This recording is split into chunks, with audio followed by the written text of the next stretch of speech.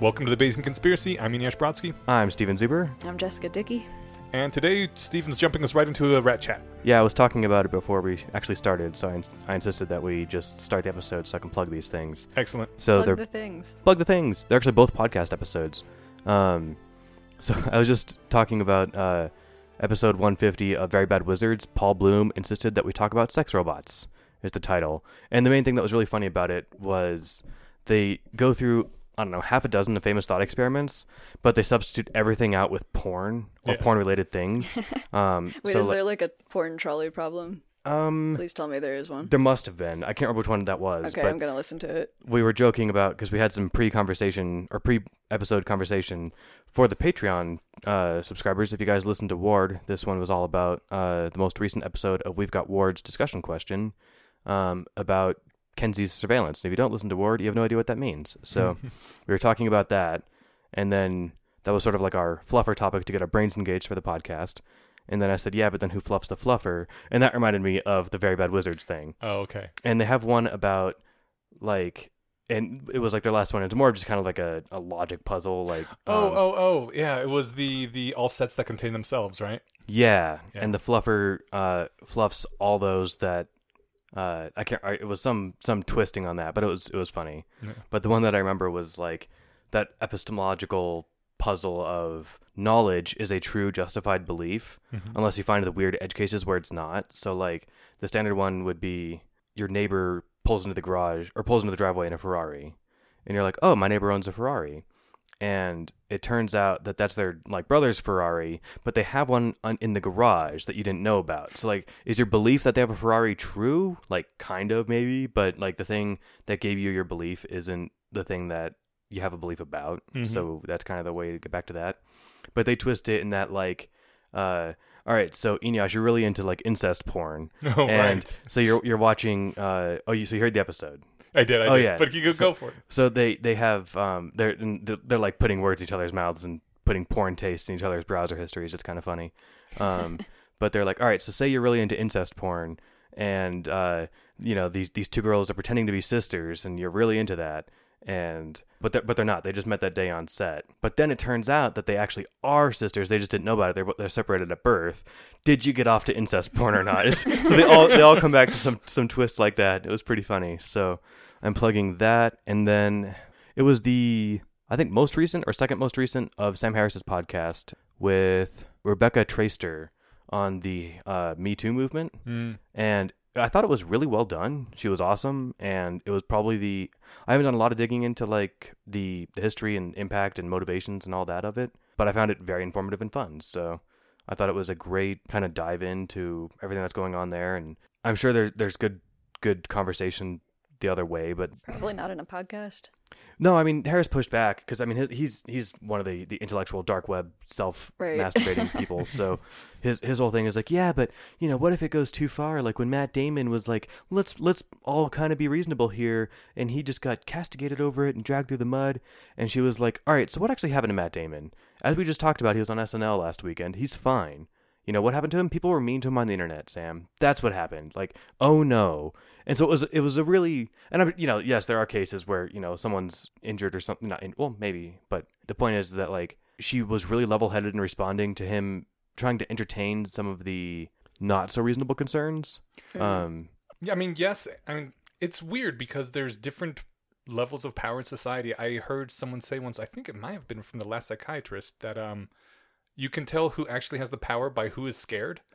And in that interaction, it was Matt Damon that was scared, and he shut right the fuck up and apologized and then dropped off Twitter. So, I mean, saying that he's fine, yeah, okay, he is fine, obviously, and he has power in certain aspects, but in that particular interaction, he was the one who was scared for his career and his reputation, and so in that case, he was not the powerful one.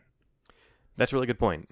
So Matt Damon's specific example aside, I had fun with it. But I actually still had fun with it, even hearing, I like what you just said. And actually, again, I do this a lot. I'm now moved back to your position. Okay.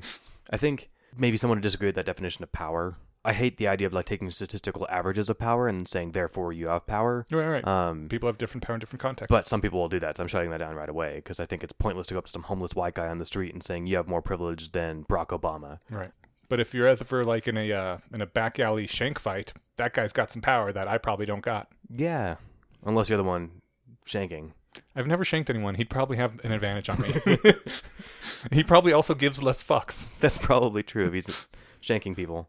Anyway, so those are my two rat chats. As long as we're plugging podcasts, I had a really good time with the Planet Money Halloween episode, where they told a spooky tale of haunting economics, and it was kind of fun. Oh, I like that.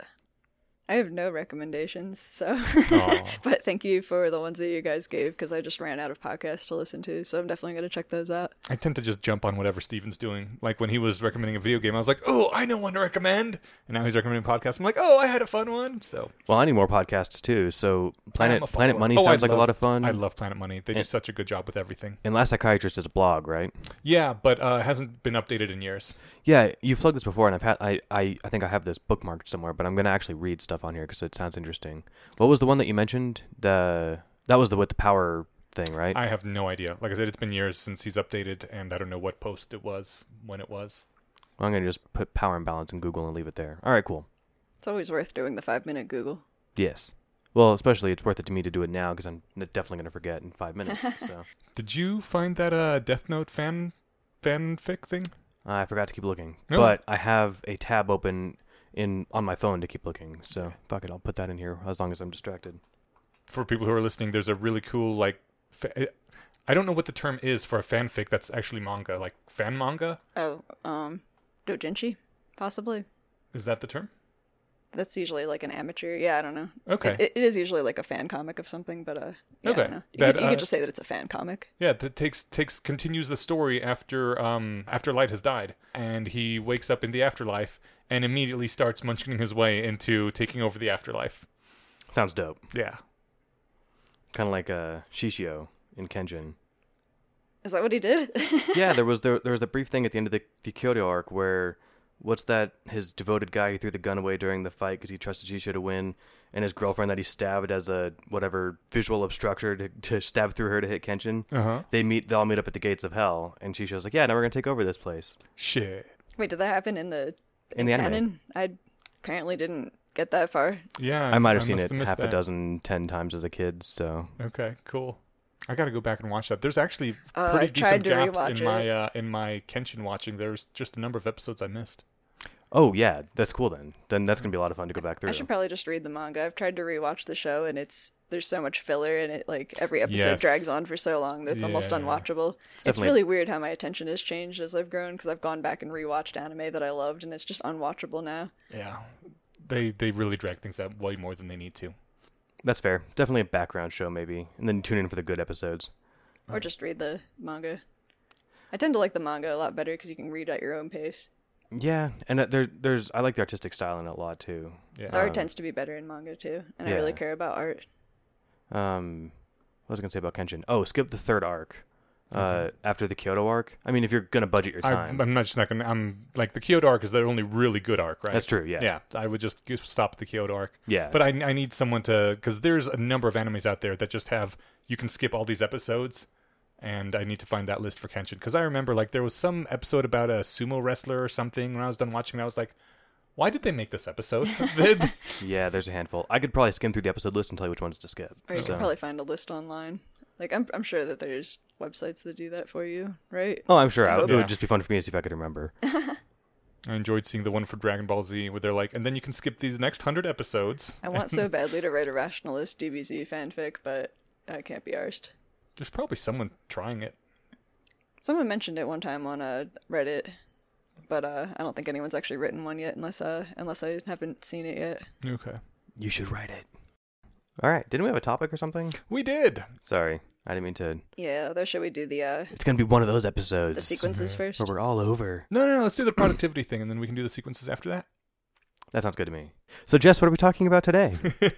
Well, we're gonna do the second half of the productivity tools. Huzzah! I actually don't remember where we left off the last time. Oh, I wasn't gonna pick off where I left off. Oh, okay, I'm cool. just We're gonna just talk doing more about good other stuff. Yeah. Cool. All right. Although no, I did have there was feedback that I missed on the productivity tools one. It was Will Lando on the subreddit who commented. First of all, he recommended Cal Newport's Deep Work. I haven't read that one yet, So thanks, Will, for that recommendation, and I will check that one out. I've heard that recommended by a few people, and I just was reminded of it again. Will said, long and uninterrupted periods of isolation and concentration are incredibly important. This was in response to Pomodoro's. The longer we've been continuously thinking about a task, the better we perform, as long as we still make an effort to recover from strenuous mental activity. The contemporary workplace, with too many emails, too many meetings, instant messaging, open office environments, random interruptions from colleagues, and the sensation of being watched all the time obstructs productivity. So he strongly agrees with Eneasz and Steven that it takes too much time to recover from interruptions.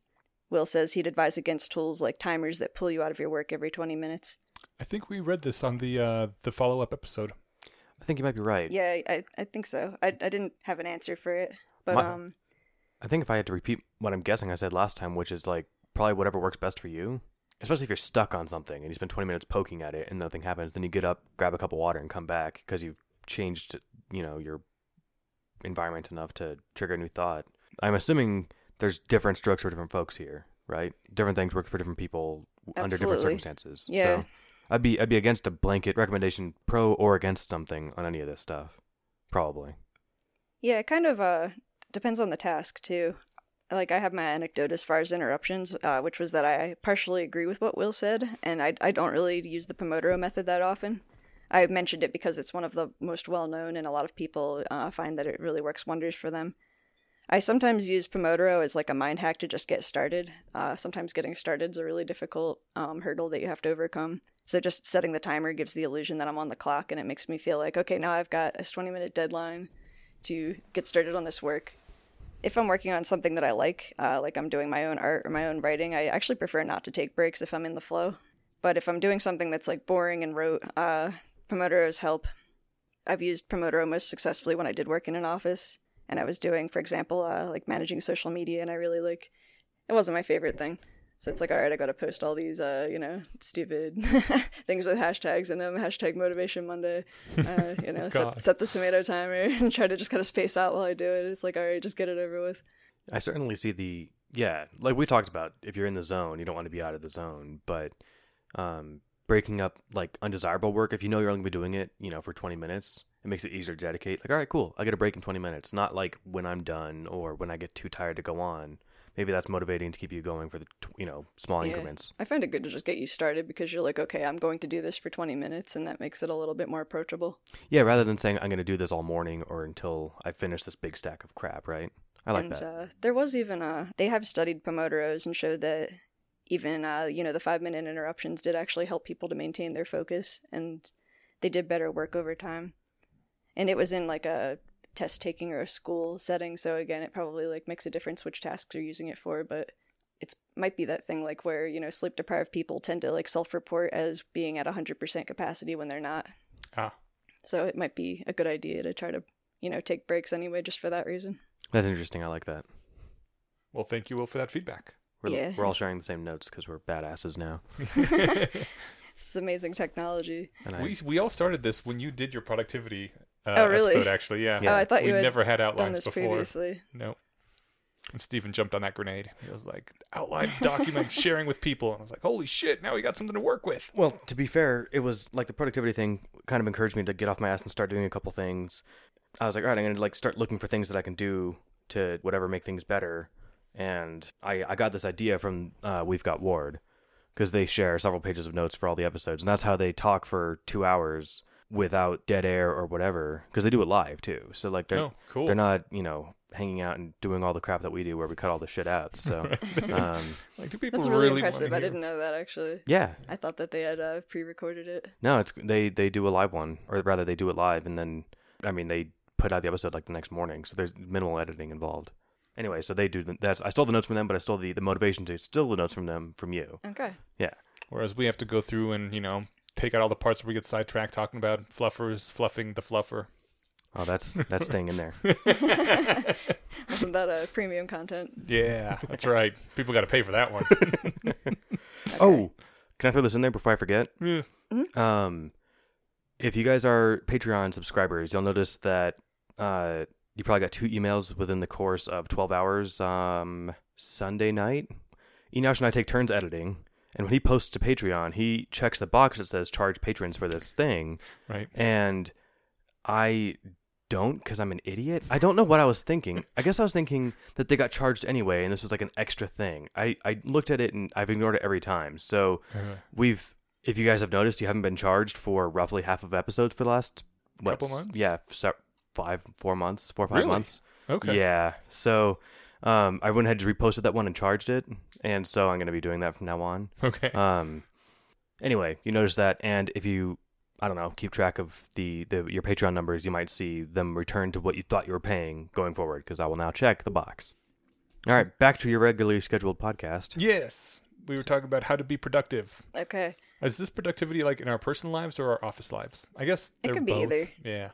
Yeah, it tends to be like the same tools that you're going to use either way. And when we're talking about productivity tools, it seems mostly these are things like to fight acrasia or acrasia. Yeah. I'm not sure how to pronounce it.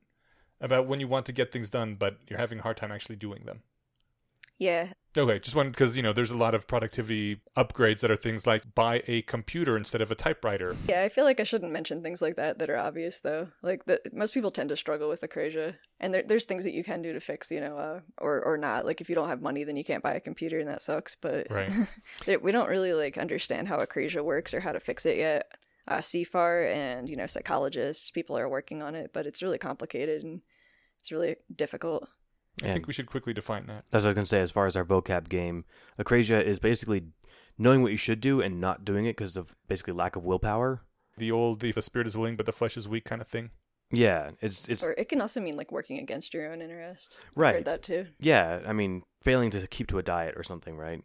Or playing video games instead of doing your homework. I can relate to that.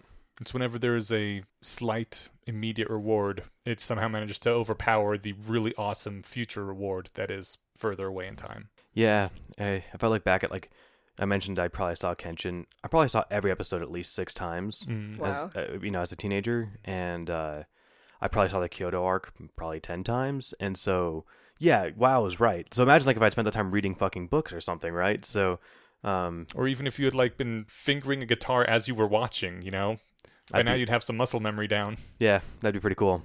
Instead, I just watched it and hung out. So, But did you hang out with other people? No. Oh, okay. Well, you hung out with Kenshin. You think people are going to watch reruns of Kenshin with me? You learned fantasy Japanese history. That's right. Yeah. I sure did. Which was based on real history. Somewhat. Yeah, they got the names of some of the people right. Some inspiration from real historical figures, but they changed a lot of details. Historically inspired is probably a good way to put it. Although I would say, as far as Enash's question of are these mental hacks or physical hacks? So yeah, get a computer instead of writing everything out with a pencil is probably too obvious. But maybe getting under the desk electric bike or something is not obvious, but it is a thing you could buy. Are these tools to have that cost money, or things that, you know what I mean, stuff you can carry around and have to drag to work? Or are they things that you can use as mental tricks? I think was kind of what you're getting at. I was mainly just asking to differentiate this from things like, increasing industrial productivity. The reason that our standard of living keeps increasing, being things like inventing tractors and the steam engine and computers. Productivity on a wide scale as opposed to personal productivity. Yeah, I'm talking about on an individual scale. Yeah. Okay, cool. Yeah, last time I actually made 3 bullshit categories just to try to kind of think more efficiently about what I was talking about. So I had brain hacks, which was, for example, the illusion of accountability when you're in a public workspace, if you're working at a Starbucks or in the Lestrong study hall. There were actual tools, which were apps, things like Rescue Time that blocks websites, Habitica, which gamifies productivity. And then there was methods or philosophy of productivity, which were things like getting things done, Pomodoro's, or the procrastination equation. You said you just read another book recently, right? Better, Faster, Stronger? Yeah. I heard... Smarter, Faster, Better. It's something like that. Did you talk about that at the last podcast? No, I just read it. Did you tell me about that? Someone was talking to me about this book, and now I can't remember who it was. Oh my god! It was Drake. We listened to it. We listened to the audiobook of it on the way to Burning Man. Jesus Christ! Wait, so you have actually read this book? About half of it. Okay. We didn't have time to get through the whole thing. But That's yeah, disappointing because the end of it they talk about using Bayesian updating. Oh, Like that's like the last chapter, I think. Okay, damn it. Or the last segment. Cool. But that was a really interesting book. Yeah, that's a good one. And they did actually talk about kind of more of the industrial productivity too. They had the I don't even know if you got to that part. I thought it was really interesting where they were talking about the Japanese plant. Yeah. I forget what it was called too. The on something cord. Yeah, the biggest productivity hack they had for the entire creating cars in a huge factory. Their big productivity hack was making people feel valued, and so they cared about the product. And that's all they did. And it seems like it would be something that would slow down production, because this guy can stop the entire factory, which apparently cost him like $1,500 per second that the stopping the assembly line. Yeah. They're not cranking out cars at the same rate. Yeah, but if the guy's like, no, I see a problem, I want that fixed because I don't want that car to go out into the world being a product of my labor. I have some pride in my work. And sure, you lose some time when you're fixing these little things, but the fact that everyone now had pride in their work meant that they put out better products faster overall than as opposed to before, when people were literally getting high and drunk on the job and throwing things into like the parts of the car that you can't see to rattle around when people bought them, because they're like, fuck it, I don't care, what are you going to do, fire me? Brr. And because they just did not give a shit. Simply making people give a shit had a huge impact, and they did it just by listening to them. And making them feel valuable. Not speaking from personal experience, because my employer is amazing. Wink, wink. Yeah, it's amazing how hard it is to keep staff motivated and wanting to do quality work when you don't recognize them at all and seem to completely not give a shit about them. Right. But if your input is valued, all of a sudden you care.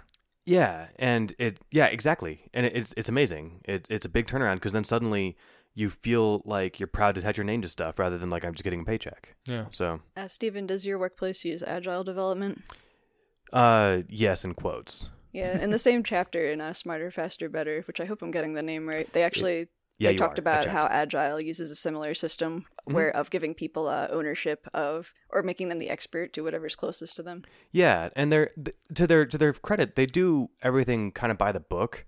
They kind of do like the improper use of humility style thing, where they're doing agile, but in their defense, everything's all fucked up and confusing and, whatever for them. But yeah, so like at the end of everything, at the end of every 2 weeks, at the end of every 12 weeks, every big increment, there's big chances to give feedback to your managers, to your team, to your managers if you want. I mean, the VP of development is there on the, every 12 weeks when we're doing these big planning things, and she's happy to hear whatever you've got. In fact, a confidence vote from everybody involved is required. So they try, and I think it's not really anyone's fault. It's just like everybody there feels like we're just going through the motions of doing agile. But you're right. In real life, or in real places, it's definitely an awesome tool.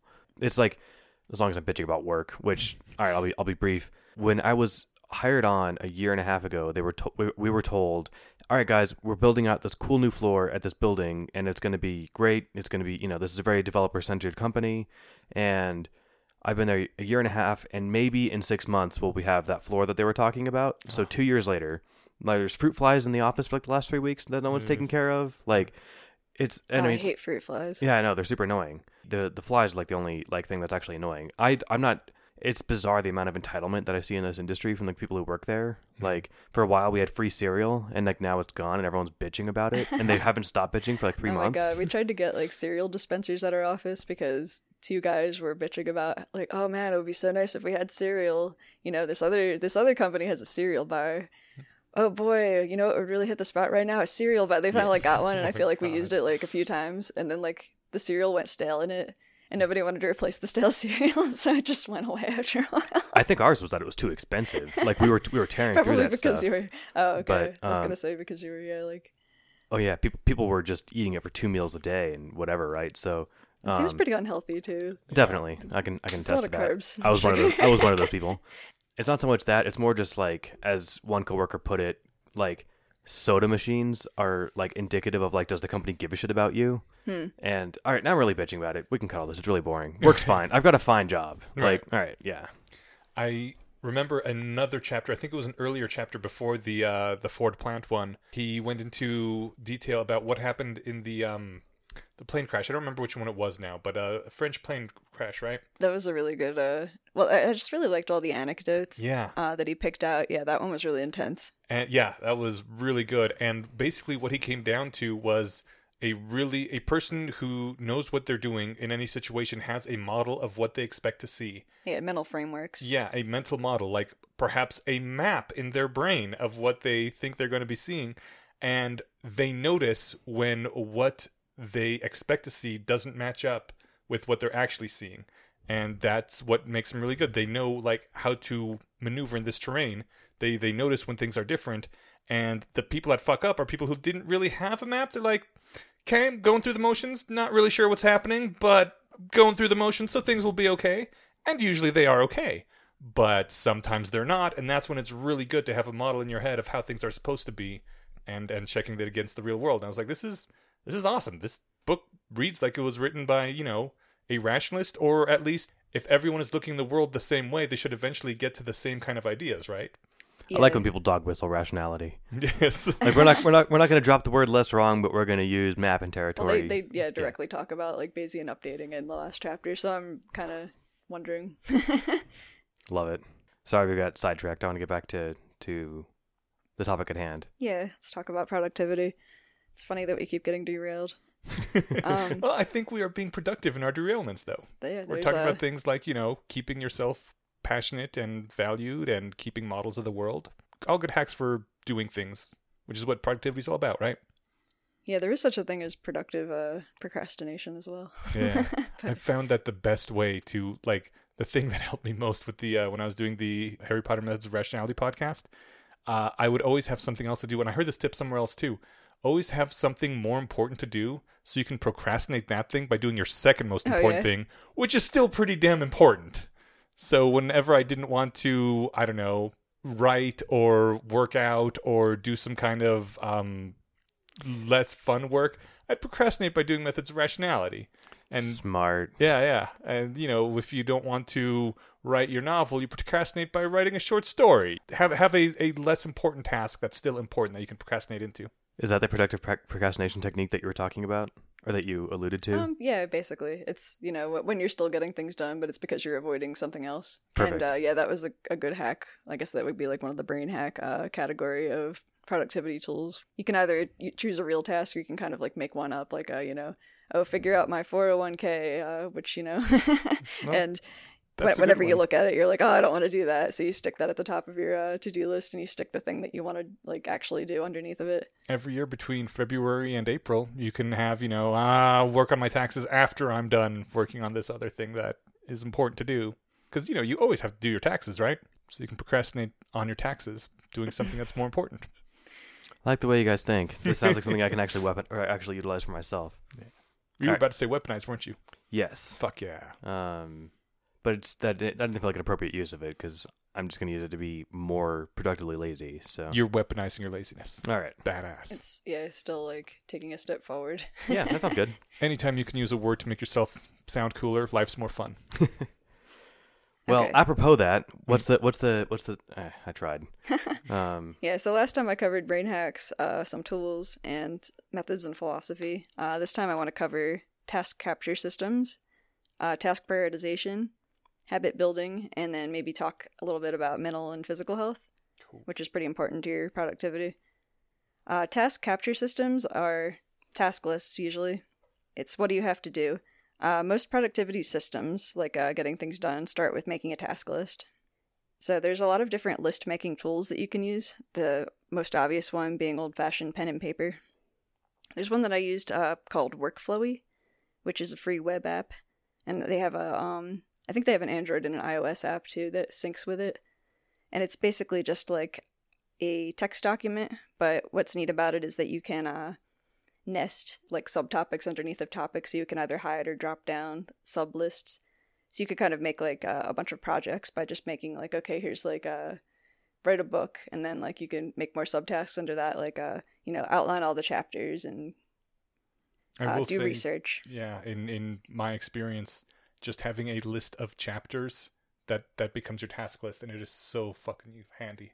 And I mean, the chapters that you're going to write change as you're going along, but having that task list at the beginning is much, much better than like, okay, write 400 pages in a coherent novel story, character arc, go. Yeah, breaking this it way, down. like, okay, I got 40 tasks. Each one is one chapter. I can write one chapter.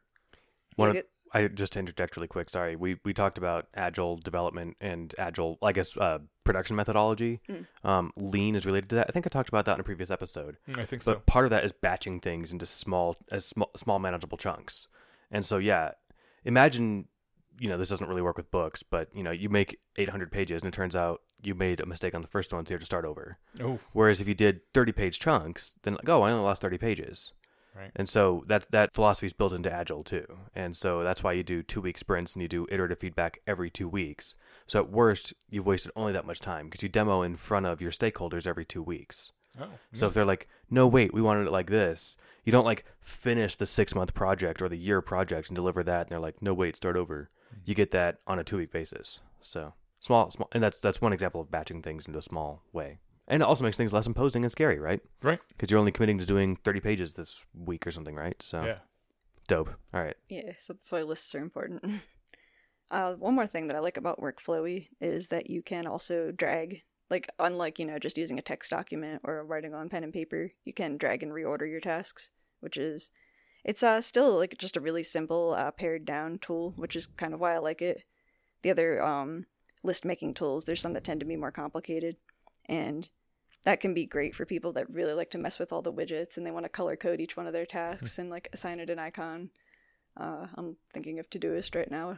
I'll talk more about that one. But that can get to be really distracting too. If you end up spending all your time just like working on your productivity system and not doing the work, obviously that's an issue. Yeah.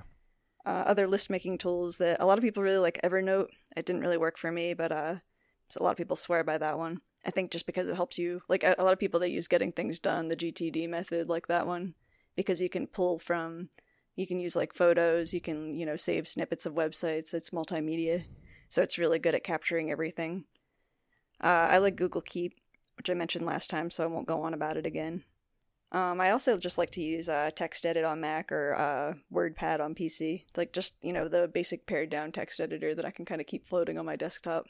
It just keeps things simpler, less distracting. For my version of, I use Notes too on my computer because I use a Mac, but I can also just open up reminders the same way, and it syncs to my phone. So if I want to jump in and be like, oh shit, I want to do this when I get home, I don't have to pull out my phone if it's in my pocket. That's way too far away because my hands are already on my keyboard. Yeah. You mentioned the GTD get things done method. Did we talk about that, or what is that? We talked about that one last time. To like catch people up if they didn't get that or if they forget. Getting things done is a productivity system or philosophy that involves capturing all of your tasks, sorting them, deciding, for example, if there's like a 5-minute task, you do it now, then you decide whether you're gonna like do it, don't do it, delegate it, delete it. That's right. Okay, cool. Thank you for reminding me. Yeah, and it's more complicated than that, but that one's neat because you can scale it up and down to be as complicated as you need it to be. It has like reviews and stuff too. Excellent. I I said excellent and steepled my fingers like Mr. Burns. You need a cat, right? I would like a cat. That sounds great. Mr. Like Burns an didn't have a evil cat, though. He didn't? I thought he had a cat. No, he had a Mr. Smithers. Oh, Yeah. well, it's kind of the same So thing. there's just basically his cat. Yeah. Then there's that one. It was like a Halloween special, and I haven't seen the show in 15 years, but I remember this. Like Smithers is a snake, and his name is Slithers. I think I remember that. Just a funny little thing. It was Dr. Evil that had the cat. Right. And Dr. No and every other cool yeah, bad I think guy. it was just like, they became like a bad guy stereotype. Which is weird because cats are great, so. They're also evil. They are That's also just evil. not true. You met my last cat. She was the best. Yeah, Yeah. it's true. You know you can't say anything bad because she died. I think cats that aren't evil may be catting wrong. I've met a few non-evil cats, and I'm like, you're not doing cat right. They're just doing their People thing. tend to call them dog-like cats. Although dogs are also prone to just want to like really enjoying killing things. Who doesn't enjoy killing things, really? I don't. Okay.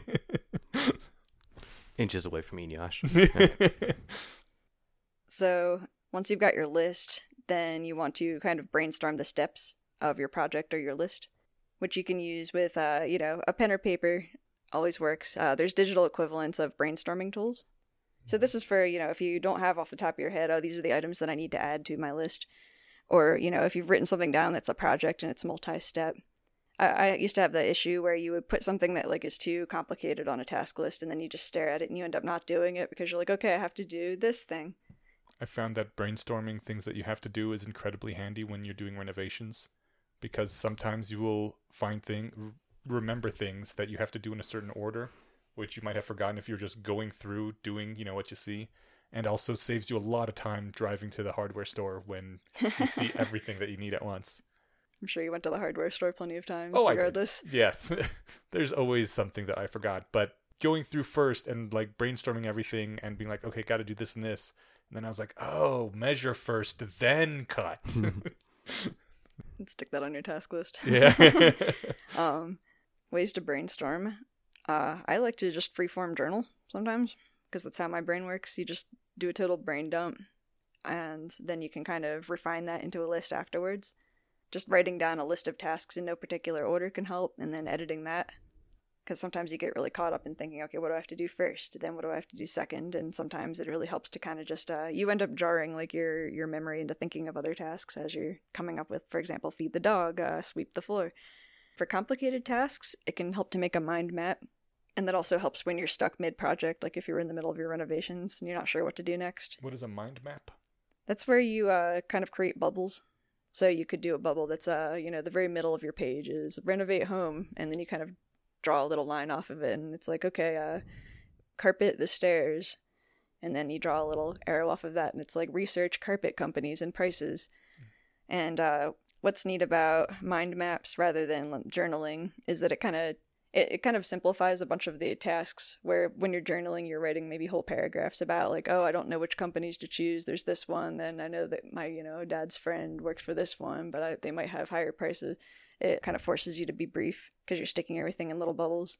Mm-hmm. And it also is alinear. So if you did it like freeform paragraph style, you're going to have to go back and read that and extract the meaningful chunks later when it's time to do the thing. Yeah, you can look at a mind map and kind of parse it more easily. Yeah. And you can see how things connect together in a way that you can't like do as easily with journaling. Is that the same thing as a word cloud, or is that different? I think it's similar. They look the same. I think there's different kinds of mind maps too. I just always tend to do the bubble one. I like it. There's different structures you can make.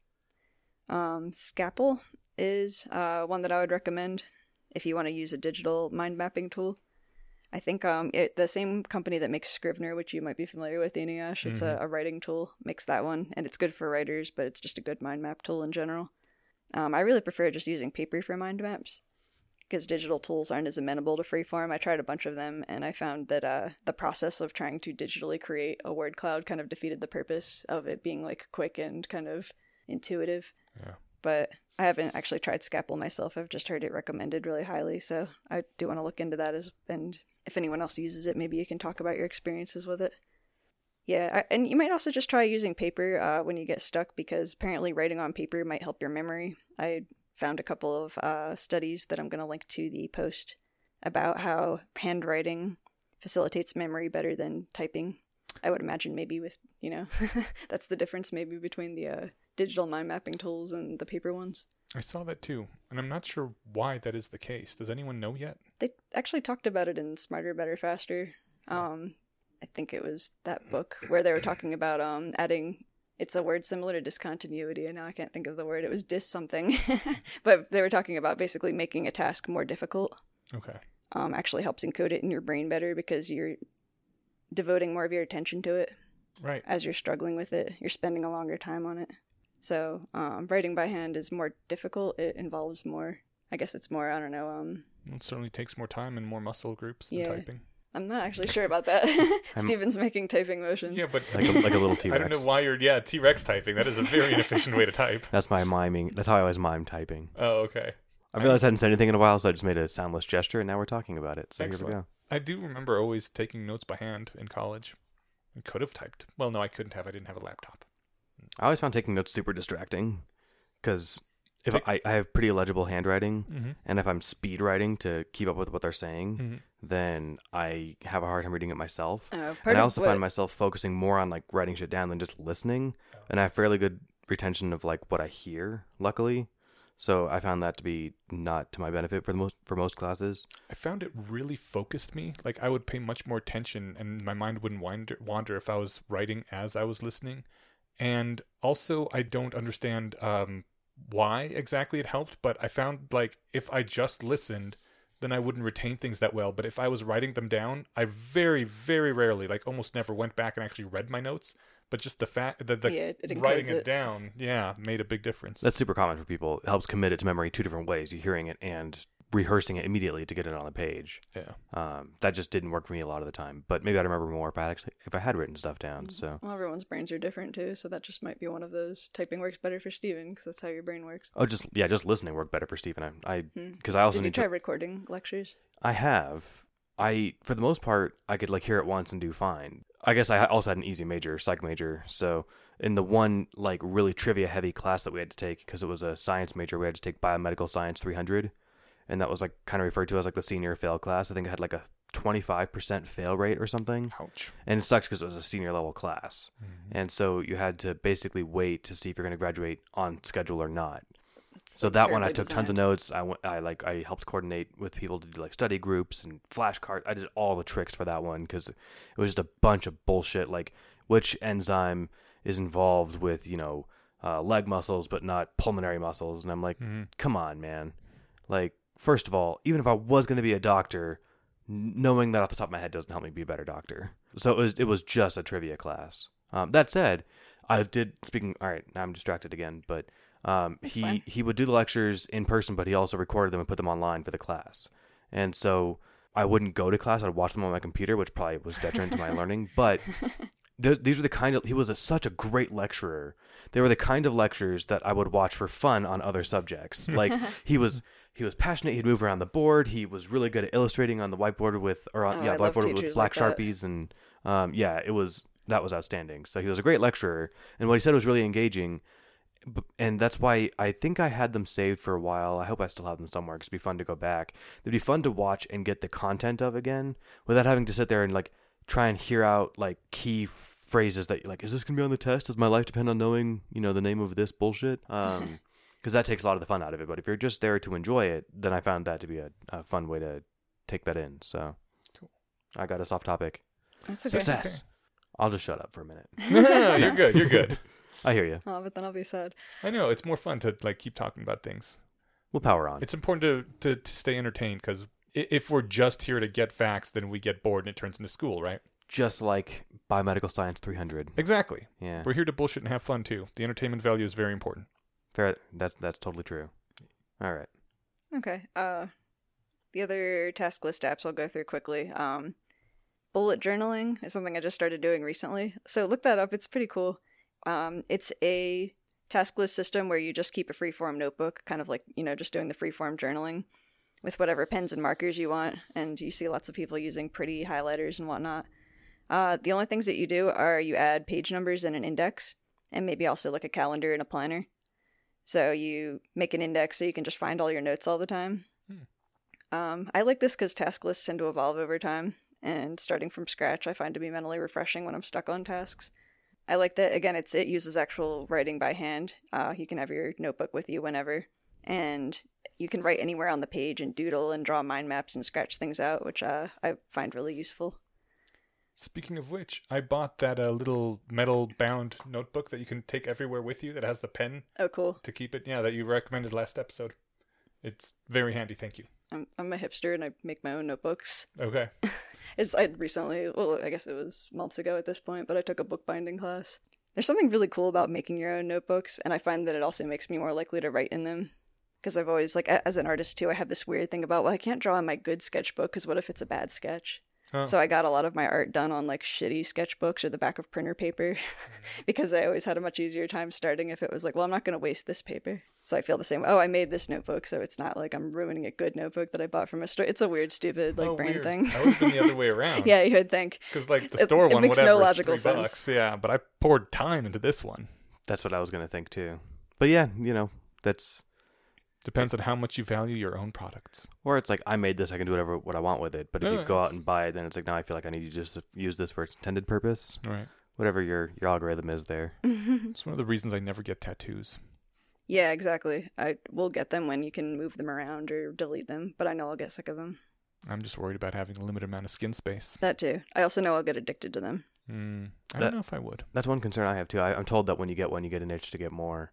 I don't have any, but my my thinking on it is like, yeah, you might change your mind on what you like or something. But so if I were to get one, I have ideas of things that I'm very confident that in 30 years I could look back and say, I understand why Steven at that age got that tattoo, and I don't regret it. I want to get like Mickey Mouse flipping someone off, just so that you would probably end up regretting that one. Well, Maybe not. Maybe it's really important to you. No, I would like that because I fucking hate the intellectual property laws we have in the country, and this would be a giant fuck you to Disney, right? You don't own my skin, Disney, which technically they might, based on the recent Kobe Bryant fucking lawsuit that went around. What happened?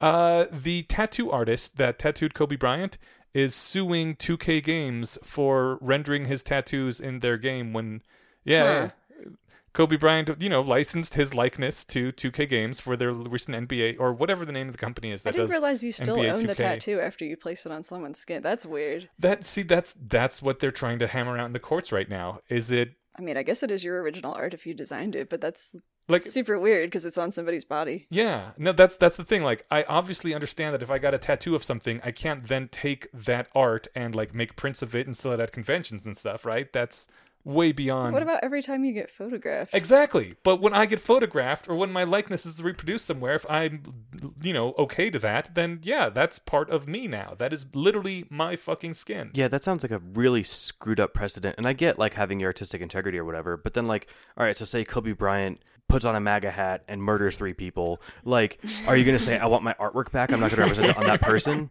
And then what? Like, are you going to make him like hanging on your wall. Get cover-ups? Oh, yeah. Or take his skin. Like tanned. But, well, if you can't take his skin, are you going to like legally mandate that he get cover-up tattoos or something? Yeah, well, I mean, I have several illustrator friends now who are a bit conflicted on this because the rights to their work are very important to them.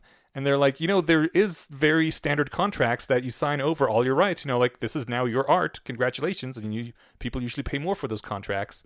And basically what my position is that even though it was never written out in any tattoo contract I've seen, generally the contracts are things like, I am over 18 and I am not drunk, I am of sound mind when I choose this contract or when I choose this tattoo to be put on me. But none of them like talk about rights in that way. And I always fall back to the common law understanding that like it was understood that I give you this money and this is now mine. And but since it was never actually spelled out, I guess that's something the courts might get into now. That's insane. Yeah. Luckily, I would think if something was literally part of my body, that bodily autonomy rights trump copyright rights. Like I said, I hear what you're saying. I kind of see where they're coming from, but at the same time, fuck them.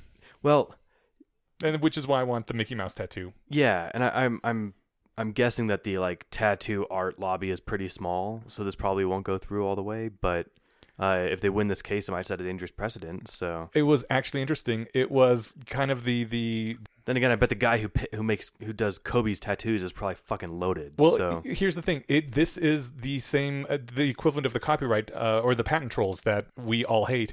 It was a company that went around and bought the rights to the tattoos from various tattoo artists of NBA players. Oh, so it wasn't even the tattoo artist. No, who... it is God. it is a company that bought the rights to the tattoo art from the artists and now is suing the game makers. Of course it is. Yeah. So like this is a really great fiction opportunity for someone to write a version of the Repo Man. But like, they just come for your skin. Yeah. Come for my tattoo back. Jesus. I'm not gonna write that, but if anyone wants to write it, just like send me a link to it after you've written it. Back to productivity. Sorry. So yeah, task list. I talked about Todoist before briefly. I'll just plug that one again. That's a task list app for people that love apps that have lots of features. That is one where you can actually assign a different icon to each of your tasks and color code it. And it's neat. You can sync your tasks with your Google Calendar. You can assign tasks to yourself on different days, which is kind of cool. And what's really cool is they have an AI task scheduler that works all right. It kind of is supposed to watch when you do tasks and then kind of start to estimate after a while. Well, you seem to do more tasks on Mondays, so I'll assign you, you dump your task list into it, and it's like, well, I'll assign 5 of these tasks for Monday, and then 3 for Tuesday, and then you never get things done on Wednesday, so I'm just going to leave that day blank. It's all right. How does it know you never... Oh, because you never check your task is done on Wednesdays. Yeah. Okay. Wednesday's my masturbation day.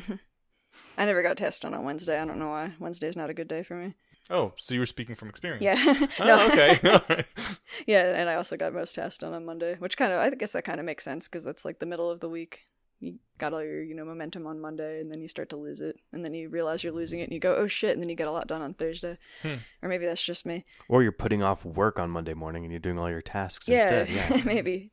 So there's task lists with built-in accountability, like Beeminder and Stick. Those are ones where it'll charge you money, which you consent to if you don't get your tasks done on time. So then if sticks work for you better than carrots. There's no task list with built-in reward systems. That might be neat. At least not that I know of. It'd be cool if, like, Beeminder or Stick evolved they use some of the money that you give them instead of giving it. So Stick, I've mentioned before, that's where you say, hey, Eneasz, I'm going to quit smoking, and you're going to be my judge. And if I don't quit smoking in 3 months, the $50 that I gave to Stick, they're going to give it to the KKK. So you get to pick where it goes as, like, your carrot or as your stick. And so we want to really push Stick among people with the opposite ideology from us. Right. Well, what would be fun is instead of giving it to, like, whatever bad charity that you use to incentivize yourself, they keep some of it, and then they can use that to pay people who actually keep to their stuff. That would be neat. But then the thing is, like, you're my independent judge, but we each stand to make, $40 if I quit smoking, in quotes. So that sounds easily gameable. Not really, because if you guys talked that out ahead of time, you also could have you're just taking each other's money. No, we're taking Stick's money from other people in the shitty business model I just put together and then shot down. I was saying that, say if I gave $50, Stick would give 40 of it to the charity, the anti-charity of my choice, and keep 10 for themselves. Mm-hmm. They'd put that 10 in a pool that they give to people who actually commit to actually do their things. So they would get why does that? Their so 50 back plus pool. 10 or something, right? So yeah, then the idea would be like Eneasz and I would split the difference. So that way of doing it sucks. Why would what do you mean we would split the difference?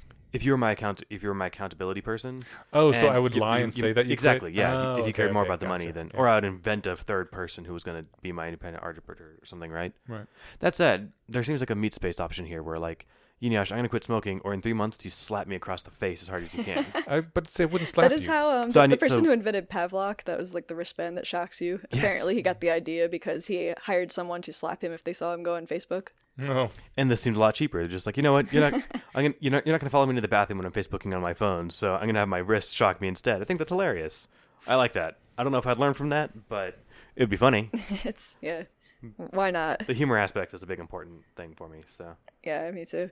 Last thing I'm going to say about task list is it's helpful if you can memorize your task list.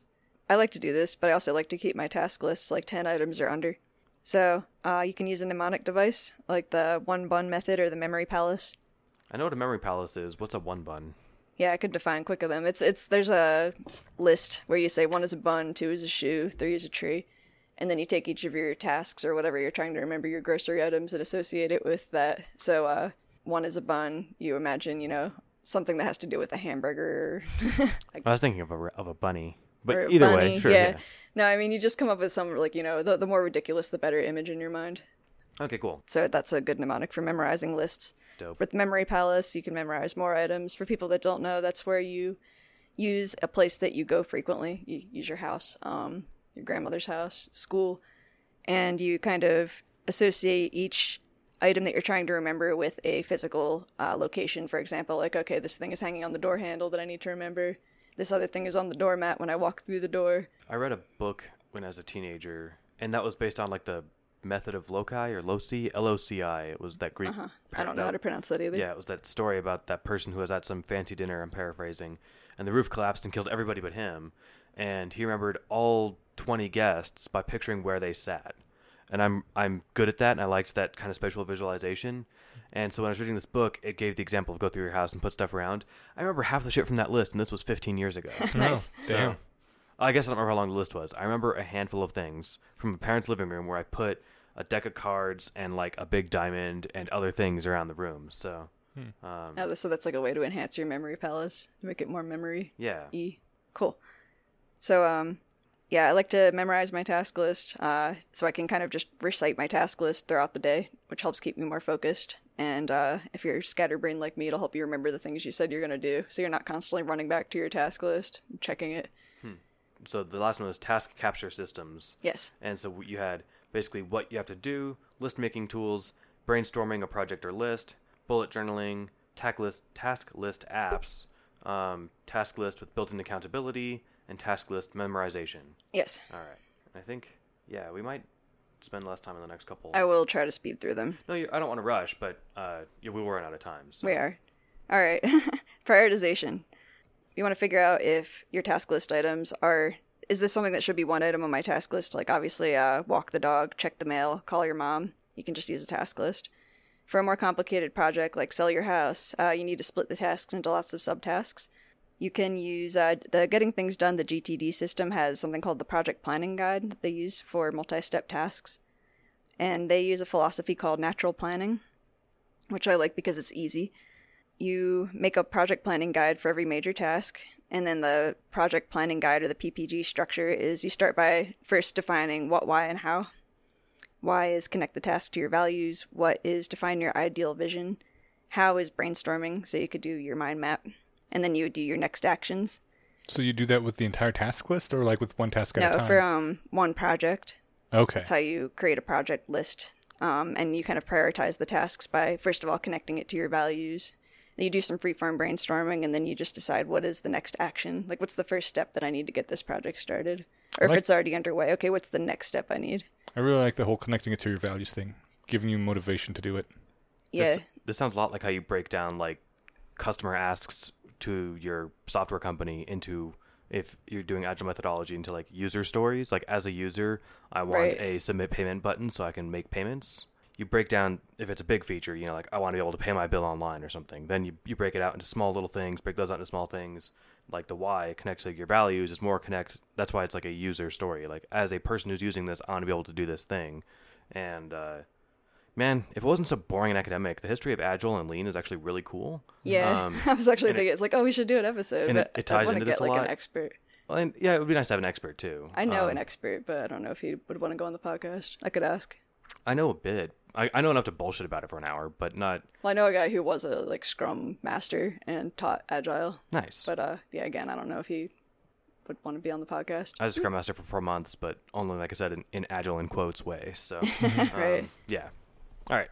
So natural planning says use your gut to figure out how to prioritize your tasks. And after you've, connected it to your values and done your mind map, you can sometimes just go completely off of intuition. For times when you can't, you can use the Eisenhower matrix, which is, I might have talked about that in the last productivity tools, but I'll go over it again. It's a 2x2 grid where the x-axis is important and not important, and the y-axis is urgent and not urgent. So the idea is you assign all of your tasks in this grid, and then you do the urgent and important tasks first because they are urgent and important. Then you do your not urgent and important tasks, which seems counterintuitive until you think about the fact that these are important even though there's not a time limit on them. You've done all the ones that are important that have a time limit. Then it's recommended that you delegate or decline the urgent and not important tasks, and just delete the not urgent and not important tasks.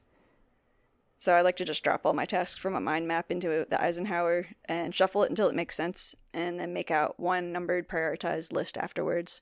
But now they're all in order. Yeah, you just want to work smart. You want to do the tasks that make sense, and figure out if there are other ways to accomplish what you want to. So you can, for example, delegate tasks.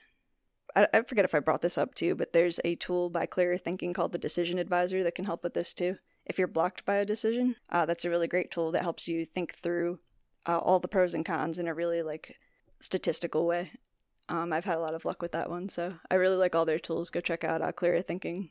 There's another decision-making tool/method called the SWOT method, the strength, weakness, opportunity, and threat kind of 2x2 board. Oh yeah, I think I've heard of that one too. That was because it was a hilarious episode of Silicon Valley. Did anyone watch that show? I saw only a few episodes. It was too real when I was working in an office. That's fair. Startup. It takes too long to paraphrase, but basically they're misusing it on deciding whether or not to let some asshole kill himself on it. So let me make it less psychopathic. So no, that sounds fun. Well, not commit suicide. He was going to do a jump off a ramp onto another building, and they're trying to point out how bad. Hey, you're not accounting for this, and both times they try to tell him, he's like, listen, you fucking nerds, I'm busy, get the fuck out of here. So they put together this enormous SWOT board, and they're like, one of the strengths is, or one of the opportunities is his girlfriend's really hot, and when she's mourning, I can move in on her. Yeah. Whatever, all those things. So it culminates with the guy walking in, talking to them, apologizing for being an asshole, saying, "Man, I noticed this mistake in my math. I could have ended up on the side of that wall." And then as he's leaving, he glances at their enormous swap board, and he's like, he sees all the things, and it was really funny. So Cool. everyone should watch Silicon Valley. So is this a tool you could actually use, or was it just a joke? No, it was an actual thing. Okay. A lot of the stuff that they mentioned in there is actual stuff that they use for the show for comedic purposes. But a lot of it is really funny if you take a step back. Yeah. All right. Next subject was habit building. I've heard somewhere that you have to do something 21 days in a row to form a habit, or 21 I forget what the iterations precise anyway, if number it's of not every days day. was. But Yeah, I'm sure it's not an actual scientific number, and it was just like, roughly if you do it 21 times, it starts to be a habit. So I can smoke for 20 days and drop it like that, huh? That's how this works. Perfect. Yes. Maybe it's just 20 cigarettes. Maybe it's 20 puffs. Oh. Maybe it's 20 times thinking about it. Yeah, this sounds like bullshitting, Josh. Yeah. best way to start building a habit is, or one of the, time-tested ways is having a morning routine. Because your brain is fresh in the morning. Oh, is that why? Well, and it's the first thing you do, so you don't tend to forget it. There's probably a lot of reasons. I'd like to, if I need to do something, I weave it into a routine I already have going. Yeah, that's I think called stacking habits. Okay. Structure is really helpful for most people to get things done. So offloading your mental energy and decisions to a system can really help. Morning is a good trigger point to get started because your brain is fresh, but you can make a routine anytime. It helps to have a trigger to start your routine. I think CFAR uses trigger actions, which is like when stimulus perform action. So that's I wanted to someday do an entire episode about that. That would be cool. Can we go into it for another 30 seconds? Yeah, the trigger action plans, I believe, I think it was on Brienne's Facebook that I saw this. She just commented that she was trying to become more aware of things in her environment, and so she started just with, whenever I see a red roof, I got this little clicker. The clickers they have when people go into like a club and they click it once. Oh, I thought it was like a dog training clicker. I think she said eventually she just switched to one of those because it worked just as well. But at first it was like a number clicker. So like at the end of the day, she could see how many red roofs she'd seen. Whenever she saw a red roof, she would click it once, right? She really started noticing like red roofs all the time because the dopamine release on being like, I made my number increase by 1 was like really fun, And at the end of the day, I saw so many red roofs. Just having that, I want to look for this now and I do a thing became rewarded in itself. So eventually she dropped the counter clicker and just had like a little dog clicker. You just like click it and make a noise. And that was still as fulfilling to like, I see a red roof. I click the thing.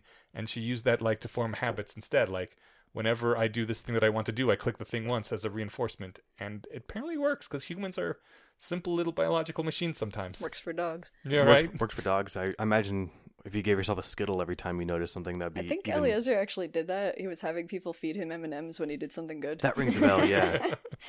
I feel like I get to give myself half credit for doing a half-baked version of Brienne's thing when I used to drive for work all the time, and I'd count blue cars on the street and highway, and that would be something to keep me engaged with the road. But I only would keep counting in my head. I imagine if I had a clicker, I'd actually have been more focused too. And less focused on the road because I'd be reaching for my clicker while driving. So, right. But similar style thing. I'll give myself a weak high five for that one. Huzzah! How did the M&M's thing work out? Do you remember? I don't remember a follow up. I remember. I probably not well. Otherwise, they'd ended still with be doing diabetes. it. Yeah, but he did his goal.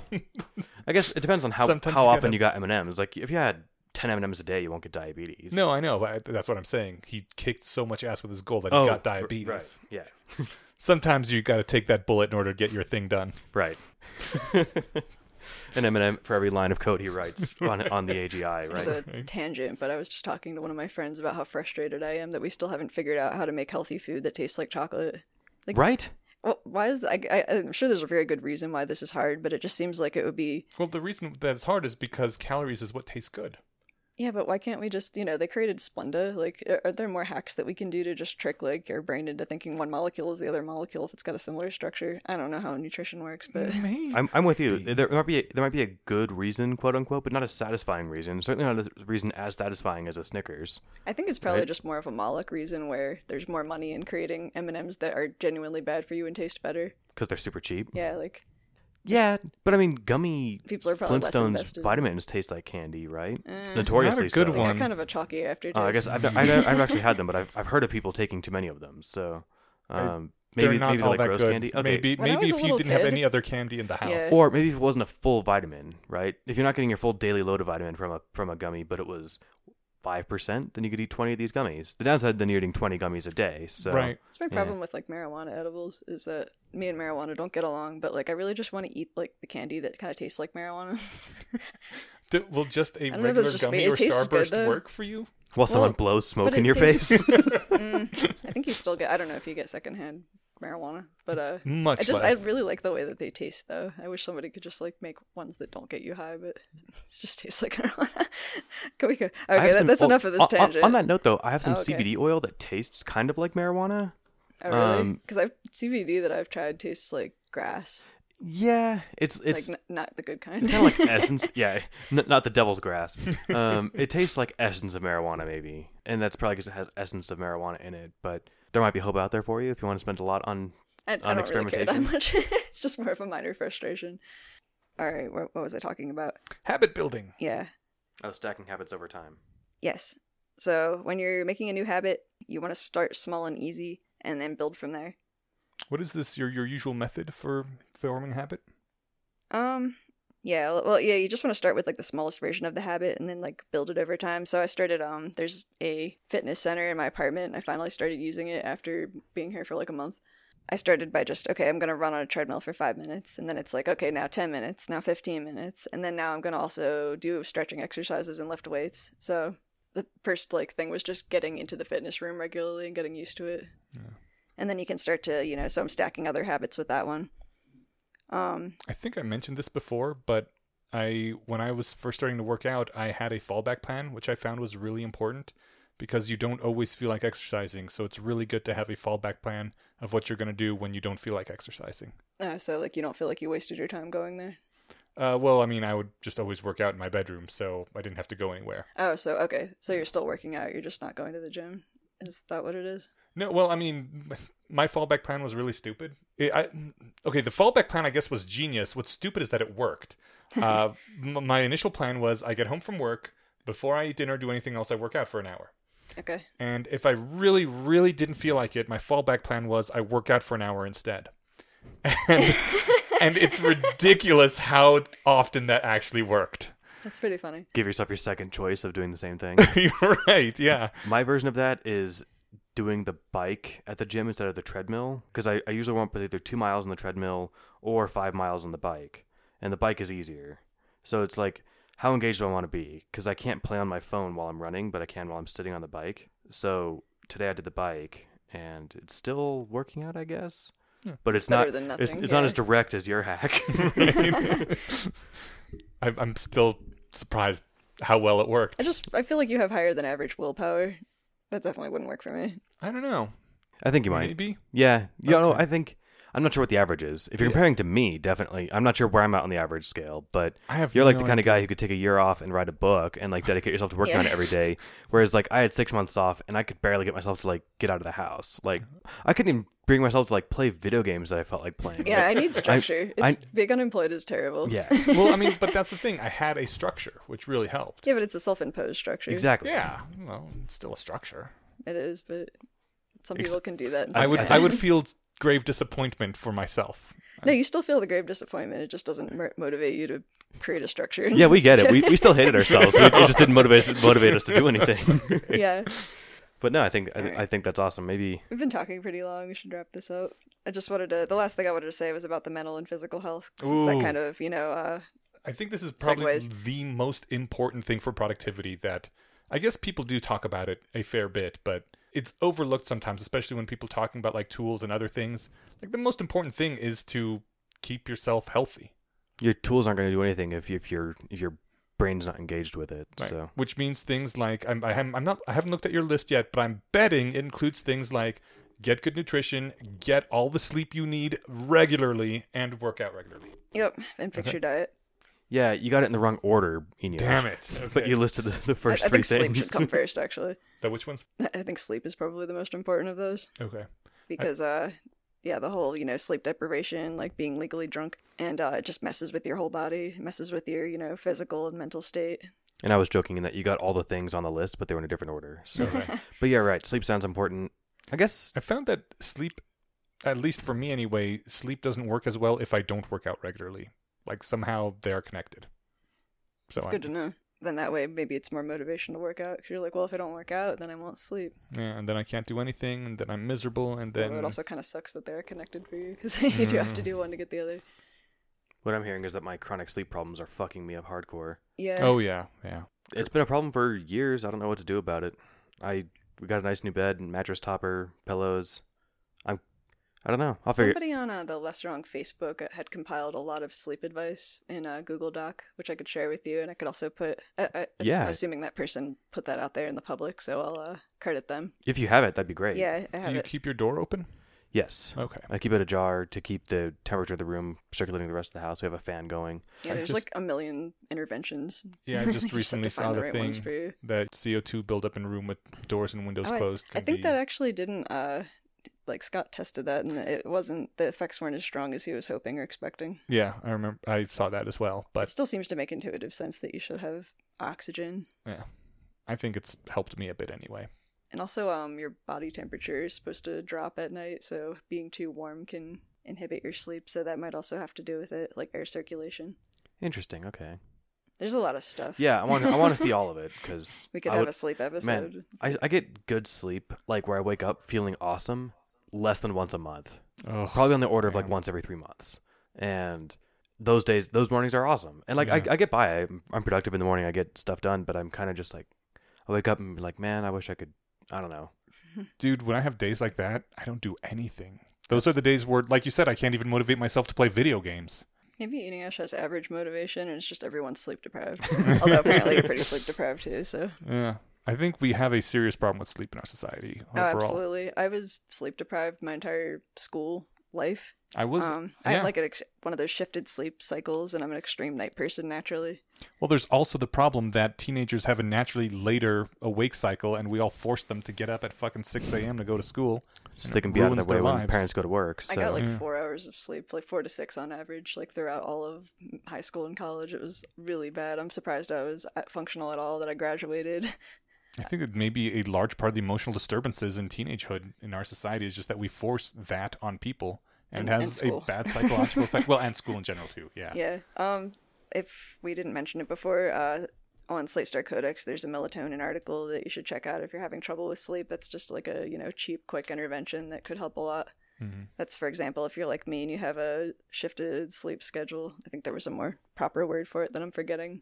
But I'm like an extreme night owl. Taking melatonin 7 hours before you want to go to sleep will kind of help bring your sleep cycle back to a normal circadian rhythm, so you can go to sleep at a reasonable hour, wake up at a reasonable hour. And take way less than you buy in the bottles at Walgreens. Absolutely. I think 300 micrograms was the recommended dose, which is like what your body produces naturally, and I think you're unlikely to make yourself melatonin intolerant. Which, for the record, is about 1/10 of the lowest dose you can buy at most stores. Yeah, a lot of places sell like 5 milligrams, which is an insane amount of melatonin. That's a hormone, so like you do want to be careful with taking it. Yeah, there is a company on Amazon that makes melatonin in the right amount. And they're super cheap. I bought a bunch when I read Oh, those yeah. articles. So. Yeah, they're just as much as you would pay at any pharmacy, which is cents per pill. If Yeah, that. they're quite cheap and readily available in most like supermarkets and pharmacies. And yeah, melatonin doesn't work for everyone, but that's again, you can buy it. It's nice when you can take things in pill form. Yeah. You can't take sleep in pill form yet. You can take modafinil. Interestingly, modafinil actually elevates orexin, or that's one of its proposed mechanisms. What is orexin? So, like, melatonin regulates sleep, your circadian rhythm. When you see lots of blue light, it tells you to be awake. So you generate orexin, which keeps you awake. Okay. And then when you see lots of red light in the evening, you generate melatonin, which makes you sleepy. So I think it was on Scott's Tumblr. He had, a while before he wrote the melatonin article, theorized that you could completely control your circadian rhythm with modafinil and melatonin. And it seems really useful and like something that should be more widely known and used. So if I buy a lamp, I don't know if you guys know the answer to this, but if I were to buy it, I've got a desk lamp at work that I never use because I had it when I set a place that had poor lighting. If I got a blue light bulb for that thing and left that on, would I feel more alert at my desk? Well, not like blue, but more like Like that white what blue you- from an LED? yeah, like the kind of blue that you get from the sky. I think most unnatural lights are blue spectrum lights anyway. Yeah, So it's kind of an issue. It's why they have like flux and twilight for devices. yes. Or like those computer, these like ridiculous looking computer glasses. Oh yeah, those little Actually, I yellow think things. the newer ones look kind of cool. Basically, never look into screens before an hour before bedtime, because that really fucks you up. And if you absolutely have to, and even if you don't have to, if you look at any screens at all after the sun goes down, get something like Flux. Yeah, I've had Flux, and iOS comes with all that built onto it now. So Cool. Yeah, Yeah. things should come with that built in. We have Yeah. the ability to.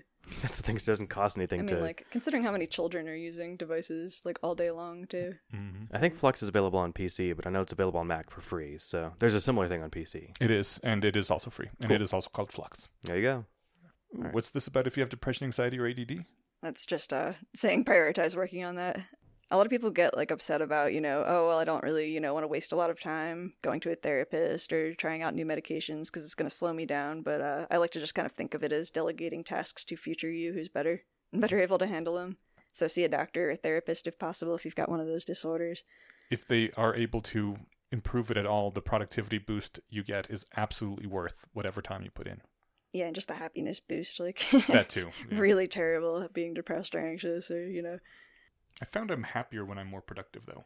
Oh, absolutely. So it's a nice positive feedback loop. Yes. Yeah, Yeah. exactly. It's like, I did a thing. I've made the world / my life better. Yeah, and it gets to be this negative feedback loop if you have anxiety, so you can't focus enough to do your tasks, so you don't do your tasks, which gives you Then you're a more terrible anxiety. human. Yeah. So fix that. You can get health insurance through Medicaid if possible, in the United States anyway. You can look for low-cost clinics. They usually have those. And therapists usually have sliding scales, which are based on your income. So see if you can find a therapist who specializes in cognitive behavioral therapy, which could help you also with, if you're trying to be more productive, it's cool because they go hand in hand really well. Or you could even use a workbook or an app. They have those for free. You could get one at the library. You could download one. It's about as effective. I've been using one called Wysa, and I recommend it. It's got like this cute cartoon penguin with AI that talks to you, and then it kind of coaches you through different CBT methods, and it has like preloaded a bunch of free meditation exercises and physical exercises, yoga poses. So it's pretty fun. It's pretty cutesy, so if you're turned off by cute cartoon penguins that send you like animated GIFs, if you're then turned maybe off by that's cute not for cartoon you. penguins, then you are a monster, and you should not be listening to our podcast. Should develop one for that person where it's like Gilbert Gottfried yelling at you like, "Hey, hey asshole." No, that's probably counterproductive. I would find it really funny actually. I'm not even going to talk about nootropics because we already had you guys had an episode about that already. We've really dug that into the ground. So that's it. Let's move on to the other stuff because that took too long. Yay! Thank you, Jess. No, that was great. It was that it was was information dense, but I found it valuable. Mm. We'll have a lot of links to some of these things in the description here. Can't remember what I was going to say. I'm grabbing back for it now, and even the straws that I had in a second ago are gone. I'm pulling on nothing. I wish there was some mind hack that you can use for recovering things you just lost like that. There is. It's called getting better sleep. Sounds like sleep's super fucking. I mean, everyone knows that, but Mm. it's occurring to me that like I don't know my lack of energy and productivity, being constantly exhausted. I kind of use it like a self-depreciating humor, but it is kind of really wearing me out, and I need that to be managed. So I don't know what I'm dragging my ass on this stuff for. I think like sleep is awful. I hate the fact that you have to turn your brain off. Yeah, I don't actually. I mean, I don't really mind it. I used to have. I do. I despise sleep. Well, don't I get me wrong. despise the fact that I have to sleep. Don't get me wrong. I if I could take a pill that made me not have to sleep, I totally would. But that's not what's causing my bad sleep. Mm-hmm. It's You're I don't not sure know. what it is, right? I think. Well, no, I don't. Well, I have suspicions. Have you tried bring this up with a doctor? I will. I'm. That's usually the first step. That well, I mean, I have in the past, but I haven't seen a doctor about anything in years. Moving on to our less wrong thing. Yes. yeah. Woo! Didn't we have a word for it? Sequences? Yeah, but didn't we have like this segment of the show was called something? Not that I recall.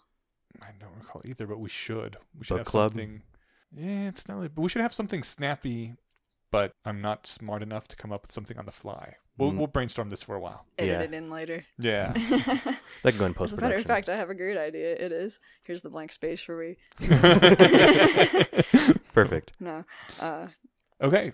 So our two less wrong posts for this week were I Don't Know and a parable of science and Politics. Yes. We're starting with I Don't Know. Which one is this? I don't know. Are we going to do who's on first joke? I don't know. Thank you. Yes. Yay. So this post takes the form of a conversation that Eliezer had with an unnamed other individual over the phrase "I don't know" and when it's okay to use and how it works within the Bayesian rationalist worldview. And it was sparked by a post on Overcoming Bias by Robin Hanson, where, to summarize briefly, it's like... you aren't entitled to your opinions. Honestly, I'll let you summarize it, because I think this goes directly against... Maybe Hanson's just updated and changed his mind on this in the last, 12 years? Mm-hmm. But he said the exact opposite on Sam Harris's podcast when he was here in, February last year? That doesn't sound right, time of year. It doesn't matter. Where he said that he's moving more towards not volunteering an opinion when he doesn't have an idea. Yeah. And so let's talk about the post, and I'll talk about my objection, and then you can explain why I'm missing the point. Oh, I don't know if you're missing the point at all. Let's see. Okay. The primary objection that Eliezer seems to have with people saying "I don't know" is that it's a cop-out, because in the real world, you can say "I don't know," but you still have to make a decision. The first example he gave was that if someone asks themselves, what are the chances of cryonics being successful at some time in the future, their answer very often is something like, "I don't know." But regardless of what they know or don't know, they still have to either sign up or not sign up. And by saying "I don't know," that usually defaults to a position of not signing up. So what he's saying that is, in the general parlance, usually "I don't know" is just a screen that people think is defensible and unarguable before they go on to do whatever they feel like. And it's usually the wrong thing because they refuse to admit themselves what their actual guess is, or examine their justifications, or even realize that they're guessing. I think I figured out what my discontent here is, that, and I gave the example here in the notes, if you asked me, Stephen, what do you think we should do about the refugee crisis in Syria? I don't know. And that doesn't feel like a cop-out. I don't have enough information on how to satisfy this, on how to satisfactorily respond to this problem. I think the difference between that and something like cryonics or whatever is that I'm not making a decision on what to do about the Syrian refugee crisis, right? Right. If someone said, "Hey, Stephen, you need to pick right now what we're going to do with them," then I need to decide. But if someone just asks me on the street, "Hey, what's your thoughts on, I don't know, name something random and complicated. Mm-hmm. What do we do if Robert Mueller's fired tomorrow? Protest? Okay, sure, but that's not I mean, I can go to a protest or not, but that's not like, I don't know, right? So yeah. And I think that is a big part of where the split lies, because they do also talk about things like whether there's how many apples are in that tree outside the window, right? And you can't see the tree right now. And Eliezer gives a number. He says, "I don't know, between 10." He didn't actually say, "I don't know." He says between 10 and 1,000 as a rough guess. And his interlocutor says, if it was my job on the line, I'd much rather say "I don't know" than be wrong, because who knows what the boss will do with that information when he loses all that money.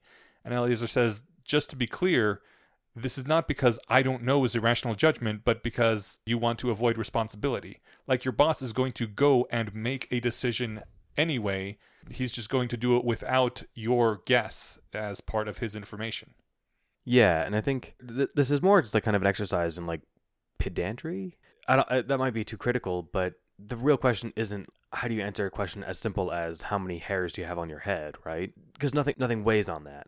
This isn't like, hey, what do you think the odds of this surgery working are? Oh, I don't know. So, I'm probably not going to look into it. Is how he's anticipating people using it. Okay. This seems to be intended to be read in the spirit of the improper use of humility. Yeah, right. Because it is a follow-on, or like one or two posts right after that. Yeah, it's in the same day's worth of reading. Right, and so he again makes the same point that you are not helping someone when you say "I don't know" rather than to give an estimate. Or a range, you are covering your own butt. So you're not doing them a favor. If you really cared about their welfare, you would give them an estimate, such as between 10 and 1,000 apples. Yeah, and, to some extent that's useless. Yeah. But, a more realistic example would be, if we didn't know it was freezing out, where you and I are leaving this place, and you're like, "Hey, Steven, how hot is it outside?" Mm-hmm. Wondering whether or not you should grab a jacket. Mm-hmm. And if I didn't have a phone and I wasn't outside, and I can't see outside, my answer, "I don't know," doesn't give you information on how to prepare to go outside, right? Right. me telling you, well, somewhere between 0 Kelvin and 6,000 degrees Fahrenheit, 6,000 degrees Kelvin. Something. That's not a helpful answer. No. But you can usually, I guess it depends on what your area of expertise is, but you could kind of look out the window. You could, go based on your priors of how cold has it been lately. Oh, welcome to Colorado. Well, Yeah. You're going to have those days where you look at, like, it looks great out. You're going to step out and be like, oh, it's 45 degrees out. Yeah. So it's always really hot in my car, regardless of how cold it is, because of the sun. So that's weird. Yeah. Everyone just tells me to layer. And don't get me wrong, there are times where, you can make a good estimate, but I think they were kind of talking past each other in this dialogue in a way that was instructive, but not helpful. Because, like, X was trying to think of examples of, like, look, what do I do if I really don't know and someone wants this answer? And me giving them a vague, pointless answer doesn't help. Right. And I think like your thing with the degrees Kelvin between 0 and 6,000, right? It is my main objection to this argument that's being presented is that most people, as far as I can tell, use the term "I don't know" in a shorthand to mean within the normal bounds. Like if someone said how many apples are on the tree and you answered "I don't know," that's a shorthand for saying between 0 and 10,000, right? If somebody had some inkling that this might be a magic tree with 1,000,000 apples on it, then they wouldn't say, I don't know. yeah, if you looked outside and you glanced at it, you would say, holy shit, a fucking ton. Or you'd say, like, basically none. Right, yeah. And so I don't know is somewhere right in the middle. Yeah, I don't know is like within the bounds of a normal apple tree, but with maximum uncertainty therein. Right. I like that. And to qualify, my welcome to Colorado to Jess was, last time we were on for Productivity 1.0. Oh, we talked about how you moved to Colorado. Yeah. I was all like altitude sick last episode. Oh, really yeah, incoherent. jeez. But I'm better now. So that's getting at that wasn't red blood sarcastic. cells. That was a kind of nudging. Welcome to the crazy weather we get here sometimes. I actually really like the weather here. Oh, good. The one thing I do want to say about the post that I thought was interesting is that it shows like a divide between strict Bayesian thinking and thinking in the normal world, because thinking as a strict Bayesian, like as if one was an AI, you would never say something like, I don't know. You would just spit out that maximum uncertainty number, right? Yeah. Well, you have access to it if you're a computer. Right. Your brain's still generating the same number. Which is what I think he was going towards. It's like a true Bayesian operator would do something like that, as opposed to just saying null value as my answer. Insufficient data for meaningful answer. Nice. That was one of the comments, right? I think it was, but it was also in that Asimov short story that I can't remember the name of. The last question. Yeah. And so, first of all, if you have a million years, think of a better way to fucking ask that question. That really bugged me the whole time I was reading that. Okay. He did make an interesting point that if you're there's some people who will think that saying I don't know is a license for them to make up their own ideas, which are just as valid. Like if someone were to ask, what was the state of existence before the Big Bang? And you say, literally, I do not know. As far as we know right now in science, we cannot know. There wasn't anything. It's just, and they say, aha, therefore God. I'm like, no, they're like, but you don't know. You just said you can't know. Therefore, there's a chance of God. And I don't know if that's legitimate. Like, I literally ran into someone doing that though. to me a few months ago. No, and people were going to do that anyway. I feel like if, that shouldn't stop you from saying, I don't know. If you don't know, then you call, if they start telling you their grand theory, you just call them out if they're wrong, or maybe they have information you don't, and then you're like, oh, okay, I hadn't thought of that. Like, I don't, that seems like a bad reason to not say I don't know, because somebody else might have an idea. Someone's a douchebag. Like, well, they're going to have an idea anyway, regardless of whether you say I don't know. Although this post does dive into ignorance priors, Yeah. where if you're talking with another rationalist who will know what you mean when you say I don't know to mean I've got nothing to update my ignorance priors, then somebody won't won't privilege a one hypothesis in the pool of all possibilities if you're dialoguing with somebody who gets it, right? Yeah. And he defines ignorance priors for us quickly in this, which is handy, as a prior which distributes probability evenly across all possibilities and assigns only a very small amount to any individual possibility because there are so many.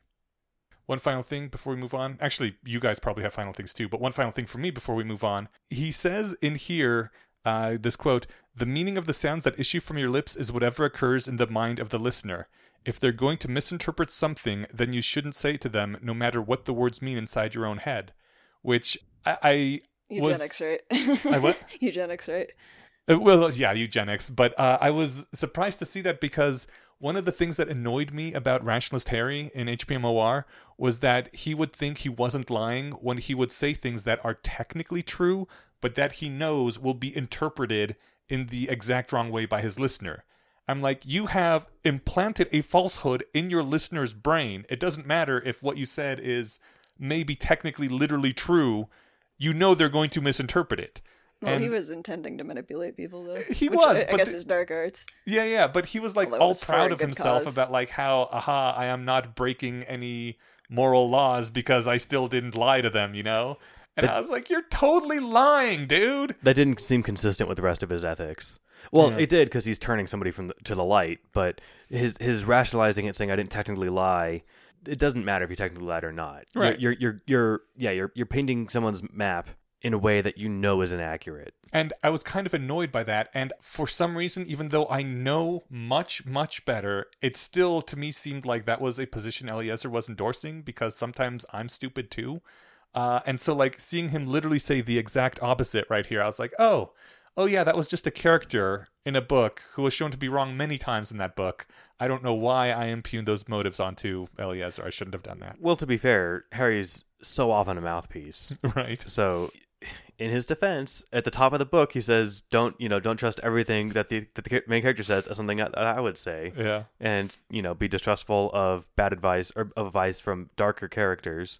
So he's basically saying is like, I don't endorse Quirrell's politics, but I think he had to say that. There are I'm sure he definitely did. People that Even if you endorse Quirrell's politics, you got to say that.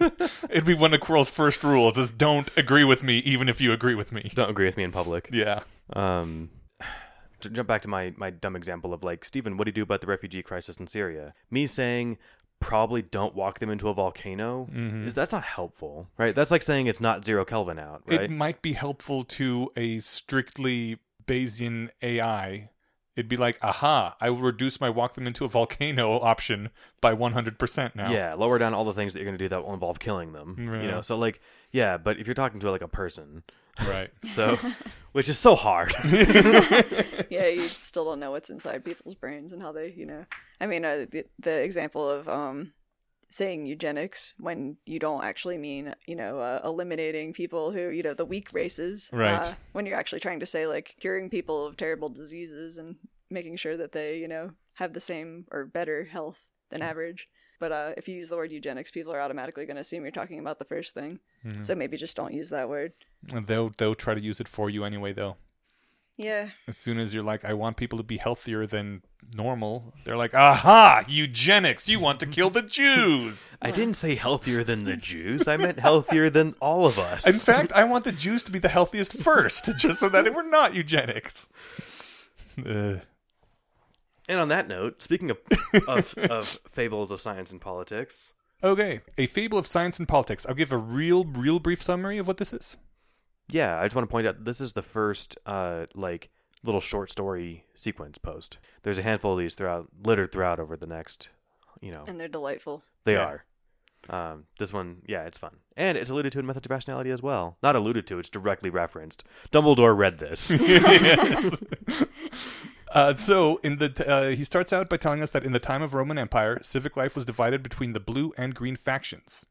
The support of a faction became necessary to every candidate for civil or ecclesiastical honors. There were fights in the streets. People actually murdered each other for being on opposite sides of factions.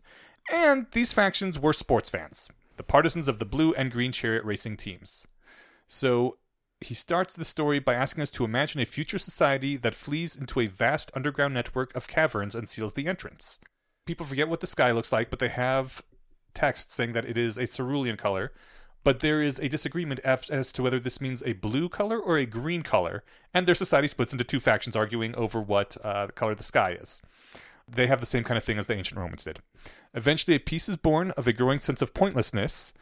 People think about how many people died, how little changed as a result of these arguments and violent conflicts. But there's still a blue and a green position on almost every contemporary issue of political or cultural importance. Things like how you feel about city density and your taxation policy and stuff like that can be reliably predicted once someone knows if you're blue or green. And then there are 6 little vignettes of someone who sees the actual sky and how that affects their personal psychology, what they determine to do now that they know what color the sky actually is. Yeah, these were kind of fun, and we don't have to go into all of them, but he kind of paints caricatures of different kinds of like either pragmatism or like esoteric, kind of like religious or not theodicy, but apologetics, where it's like, oh, greenness was always really more of like of a way of thinking about things than it was about the actual color of the sky, and yeah. And one person was like, it was blue all along. I'm going to go out and kill those people. The war's back on. What did you guys think about this? I liked it. I thought it was fun. I found it depressing, actually, because I know that there's, issues that if we did find a factual answer on, people would absolutely have those reactions where some people would be like, oh, I need to change the way that I think. I'm going to reject my old way of life. I'm going to probably have to cut ties with lots of my friends and family, but I want to be correct. And then there were the people that were like, I'm going to kill all of them. Or yeah, I thought the most interesting one was the person who was a green and saw that the sky was blue and was like, now that I know the sky is blue, I have to change all my opinions on taxation and city density. And yeah. I was like, wow, those two don't actually correlate, but I can totally see how they would in that person's mind and in that society. Well, and like that happens in our society basically now, right? Yeah, I mean, there's, nothing that really kind of logically ties together being pro-abortion, I guess, and like gun control. And, like there's things that separate down party lines that don't really like connect together and make sense, but just historically. Yeah, it seems bizarre to me that if you tell me that you're, pro-life, anti-abortion, Why couldn't I think of pro-life? Well, I couldn't, because it doesn't make sense for me to call it that. But in any case, yeah, you can reliably predict somebody's, position on like drugs and guns and immigration. Why are these tied together? So I thought that was kind of fun. So yeah, it's super depressing in that how realistic it is. Then there was the one that says, "Oh fuck me, this is going to start a war. I'm going to close this off, not tell anyone that we found our way to the surface, and just ignore this and not tell anybody." How long can I hide this from society? Because that person knew that like the first 3 stories were going to happen, which is also depressing because I can kind of sympathize with that character. Yeah. This made me think about like me personally. Like, how would I react if I found out that something in my political sphere was provably, undeniably true? I guess I already feel that way about most of the things, but like... Yeah, I've had that happen. Yeah, but it's pretty awful. Is it? Like, if you find out that something you thought was true is true? No, something that, like, I really strongly believed, for example, that men and women were exactly the same. Okay. And, like, I would have, like, fought to the death over that. Maybe not literally, but, like... I definitely fought people literally over that. Like, I had, like, fist fights as a kid. Like, oh, shit. It was, like, a really core tenet. And then, like... But you never got kicked in the balls in those fist fights. Thus, invalidating your point. Sorry. Getting kicked in the vagina hurts a lot, actually. No, I know. It's probably not as bad. But I meant specifically. I was being pedantic and pointing out that there are expressed phenotypic differences. Yeah. Because you don't have balls to kick. I meant, like, exactly the same in terms of personality types and preferences. I know, and, I was being an asshole. That it's all... Stephen was just proving that all men are assholes. So. Right. Yeah. No, actually, that was the example I was going to raise as like a hypothetical. So, like, if this was proven beyond a shadow of a doubt and everyone just had to either accept it or deny it, then... Well, it's been pretty proven that they're, yeah. there's different personality types, there's different preferences, and it's, along a spectrum. But they correlate strongly with people aren't just blank slates. Yeah, and that strikes me as a good real world example. I wonder if there's another one. Maybe even more offensive, like racial differences. Yeah, that's too offensive. But no, I'm not. So that one, if there's anything, I'm sure it's in the air. So, but if it turned out that for whatever reason white people were just more inclined to be serial killers, and that the numbers up to this date weren't a fluke or just other factors, it was like, no, it turns out just like if you have white skin, you're more inclined to be a serial killer. That'd be a hard pill for a lot of people to swallow, or a joyful pill for other people to swallow, right? It would be really hard if it was something that, was less cool than that example. Totally. What if it turns out that Asians are both morally and intellectually superior to all other races? I wonder what would happen if that were true. Right. So I like all these little short story parable style posts because they're all like that. They're all carefully distant in a way that everyone can be like, oh, that's kind of interesting, and look at it objectively. But then you start taking away the blue and green sky with something you actually care about, and you're like, oh, now I can actually feel the emotions of these characters, and that's pretty intense. Maybe it's just worth going over all of them really quick. So they all have names. So basically, they're like on an expedition, and then they see a hole to the surface. Well, one of them gets split up from the group, so Right. the rest of them don't see it. And so one person, and then it does kind of like a choose your own adventure of which person made it out. Mm-hmm. And then Atidia, I have no idea if people pick names. I can't even do it for characters in video games. Like I spend a long time, like it doesn't matter. Like more time like thinking of a name than customizing what they look like. Yeah, Yeah. I love picking names. I hate it. I can never think of one. I have stock names. I always go with Smart. so I don't have to spend 2 hours doing that. But it's something I'm going to have to live with for the rest of the time in the game. It's a big deal. Anyway. Choose one that you always like. There's a random name generator. There's never one that I'll always like because it's different games. It doesn't matter. Okay. It's my own stupid hang up. I'll get over it. Yeah, search for fantasy, or I guess it doesn't have to be fantasy, but random name generators. The I've behind the name one is very good. I've used those. I'll try. What was it called? Behind the name. Behind the name, because you can, it gives you like a very comprehensive list of ethnicities, like cultures that you could pull names from, like everything from like modern day Hellenic to ancient Greek. Okay. And then they have some like names from fantasy worlds and names that are goth and names that are cyber or whatever. That sounds helpful. I Cool. hope that. And you can pick a surname too, or just first name, and whether it's like typically male or female, or ones that could be either. So that's all pretty cool. Dope. All right, I'll have to give that a shot. All right, Atidia the Blue. I don't want to read the whole thing, so I'm just trying to paraphrase. She's the one that decides to kill. She's the one who says, "You were right all along." This guy whispered down at her, "And now you can prove it." And she curled a hand to a clenched fist, turned around, and said, "The truce is over." Baron the Green stared incomprehendingly at the chaos of the colors for long seconds, and then a pile driver to the pit of the stomach. These are worth reading in real. This should be on one of your if you ever do more sequence readings. Okay. Oh yeah, it would be cool to do readings of all of the little stories and the sequences. Cool. If you want Perhaps more I work. should. You know what? Bonus for our Patreon listeners. Ooh, That sounds fun. Yeah, I'll read this whole thing out for our Patreon listeners. I'll help Cool. if you want. That sounds good. Excellent. If you need anyone to hold you back and bring down the project, you can call me. I'd be happy to help. That sounds fun. Yeah, you probably don't want to commit to a time to do that. This isn't that long, actually. Well, I mean, before this episode goes up. Yeah, no, that's why I was thinking, yeah, that's not too long. I could do that. Cool. Yeah. That'd be awesome. But you still want to, like, summarize each of the people real quick? Yeah, I'll summarize then. But yeah, it's a fun little listen. It's a fun read, and it'll be a great little listen. So Baron the Green is terrified by what they see, and And then he does like a mind Jedi trick, right? I'm just skimming it, but it looks at the sky and says, "How can you be on their side?" and then Charles the Blue, yeah, he's the apologetics. Oh, that was person. the one. Professor of a mixed college.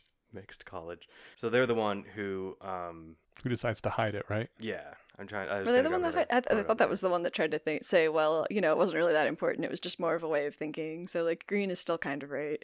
Oh, okay. This was merely a natural phenomenon having nothing to do with philosophy or society. Oh, but one that still might be misinterpreted. So Tamari Hood come back and block the passageway. Yeah. Daria the Green. She's the one who decides to change over to a blue along with taking all their positions on everything. And like ditching all her family members and friends and Yeah. Yeah. doing this heavy sacrifice. She's bummed and says, I guess I have to go, change all these other things. Eden the Green. It's the one I kind of sympathized with. He was the one who said that the whole war was stupid and pointless, and now I'm going to have to hide this from the world to make sure that the world doesn't tear itself apart over the realization. Yeah, Eden leaned against the cave mouth wearily, trying to think of a way to prevent this information from blowing up the world, and wondering if they didn't all deserve it. Mm. And then Ferris is the right answer. Notice no color on Ferris's description here. Yeah. Maybe they were unaffiliated, or they didn't hold it that way, right? Mm-hmm. Ferris gasped involuntarily, frozen by the sheer wonder and delight. Ferris's eyes darted hungrily about, fastening on each sight in turn before moving reluctantly to the next. The blue sky, the white clouds, the vast unknown outside, full of places and things, and people that no undergrounder had ever seen. Oh, so that's what color it is, Ferris said, and went exploring. And that's the appropriate scientific approach to coming across challenging new facts. Yeah, I don't know about that, though, because the if you society did is still going to discover- implode. Well, if you did discover that white people are more likely to be serial killers, then You're not going to go happily explore that. Yeah, I'm going to go happily, That might be the kind of fact that you... I mean, you do want to explore it, though. I guess, yeah, in the sense that, like, maybe it turns out that because white people eat more of whatever food, and if we cut that food out of their diets, they'll be less likely to be serial killers. Now, Yeah, this is a deliberately stretched example, but yeah, I was going to suggest that this might be the kind of thing you just don't publish and hide from the world, but you're right. The only way to do something about it, if there's anything to be done, is to learn more about it. I felt like that was the viewpoint that was missing here. The person that, I mean, because he picked the example of a sky color, it's not like you have to go change the sky color. That's just a fact that doesn't really matter. But except, to the extent that it changes other people's opinions on other things. But something like figuring out that, like, that these people are less intelligent. It's like, oh, we could just hide that because it's kind of offensive, or we could figure out how to genetically engineer people to all be the same level of intelligence or more. Like, you can't fix a problem by pretending it doesn't exist. So that's what really bothers me about it, about, like, the mindset of people that want to just, like, be willfully ignorant. Like, the truth is true. And I think the point that the intellectual dark web people, that term that Stephen hates because it's masturbatory, but one of the things that they say is that when all the good people refuse to talk about this and just hide it, and the only people that are willing to talk about it are the bad people that use this as an excuse for racism and hatred and other things, then if someone comes across a fact that is inconvenient and has been hidden for so long, the only people that are talking about this fact are those evil people, and they'll be like, the evil people must be right, because if the facts are on their side, they must be right. So discussing certain facts and the interpretation of them that is not evil is also very important, so that you don't let the evil people dominate the conversation and have the weight of being correct on their side. Yeah, and don't get me wrong, I admire aspects of the project, like that motivation. I'm not convinced that every player in this game is doing it for those ambitions. Right. But it's a compelling argument, yeah, at least. No, and it's a valuable one, too. You're right. I think about this. I had this... I don't think I could dig it up. In fact, they were taken down because they were copyright infringements. Maybe I can find them. They were these 10-minute cuts from Carl Sagan's audiobooks, usually put to music or something with, cool strategic breaks in the conversation and stuff. And one of them was talking about dragging the elderly Galileo through the torture chamber underneath the church, showing him all the cool things we can do to you if you don't shut the fuck up. He paints this picture of walking this elderly man through the torture chamber, and he's saying, why would the church do this?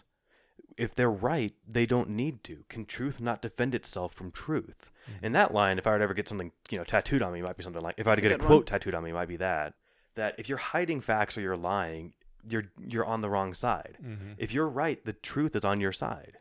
And but some truths can be pretty ugly. That sucks. So it's worth handling them with care, but I don't agree that you should cover it up either. Yeah, handle with care is different. Cause more harm that way. The example of the nuclear bomb might be a strategically released truth. The prospects of good from that are too good to not to try and kill everyone who might independently discover nuclear energy. But yeah, certainly you don't just publish it on Wikipedia or something, right? So relating back to why that perspective doesn't exist in this is because it was chosen to be a physical fact of nature that was super easy to observe, and there was no discussion once people saw it, right? And it was one that it's slipping away. What was your discontent that there wasn't a position that it was because that it's not an ugly truth knowing whether the sky is green or blue. Oh, right. Well, except for it is for some of them, but it's not for us. Yeah, right. The actual fact of the sky being blue or green isn't going to hurt anyone, except only to the extent that other people's other beliefs are tied to it.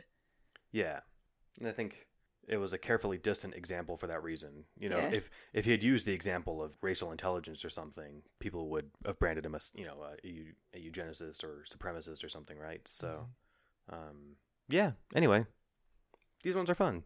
The parable ones. Man, we got heavy. Well, yeah, no, I actually my response to these was that these were pretty depressing. I think they're cool and important, but when I said the stories are delightful, I don't mean that they're all really positive and happy. Yeah, and these are depressing specifically because what they point out about human society. Yeah, and not even just society, but our minds. Yeah, and it sucks that we're built this way.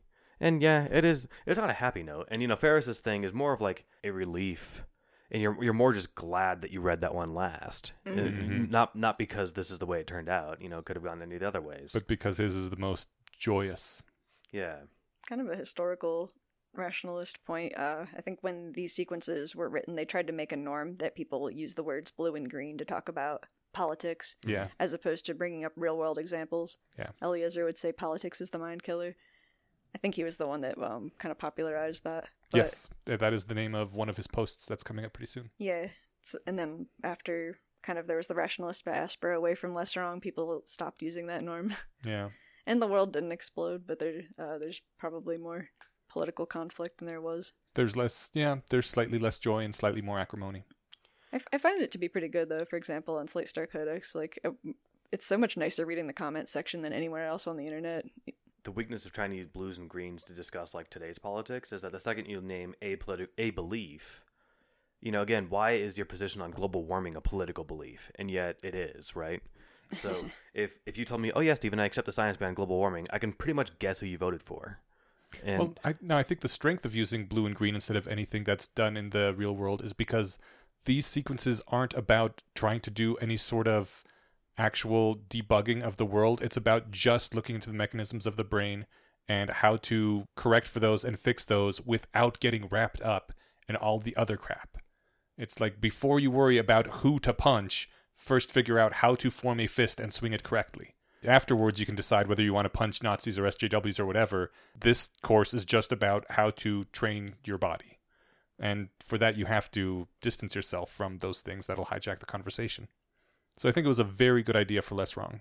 I like it there. I guess I meant as far as discussing real world stuff, but as you correctly pointed out, that's not the point. Yeah. The point is get your mind in shape so that you're prepared to actually tackle problems. And you're not going to do that by breaking your hand against a test, and as I butcher this analogy by carrying it too far, by breaking your hand against a test dummy when you weren't ready. So don't try and attack politics first. If you have to talk about politics, use a different thing, right? So, yeah. Yeah, or even just don't derail your discussion that's not about the Libertarian Party. Do you think we derailed the thing by going into actual real world stuff? Absolutely. Should I edit it out? Oh, you mean, did we do that? Yeah, just now. Should I edit it out? No, I thought that was valuable. Okay. It was only for a minute. Like, we talked about how beliefs are... That relates to... Yeah, now I feel like I tainted the post by letting real world stuff get into it. Real world's happening. I know. Well, it also brought up the norm, so... Yeah. I brought up, what are we going to... As far as, I don't know, what are we going to do if Mueller gets fired tomorrow? Right. Today's Wednesday, the 7th. This is the day that Sessions was fired and replaced with a crony as opposed to the standing Deputy Attorney General, which is...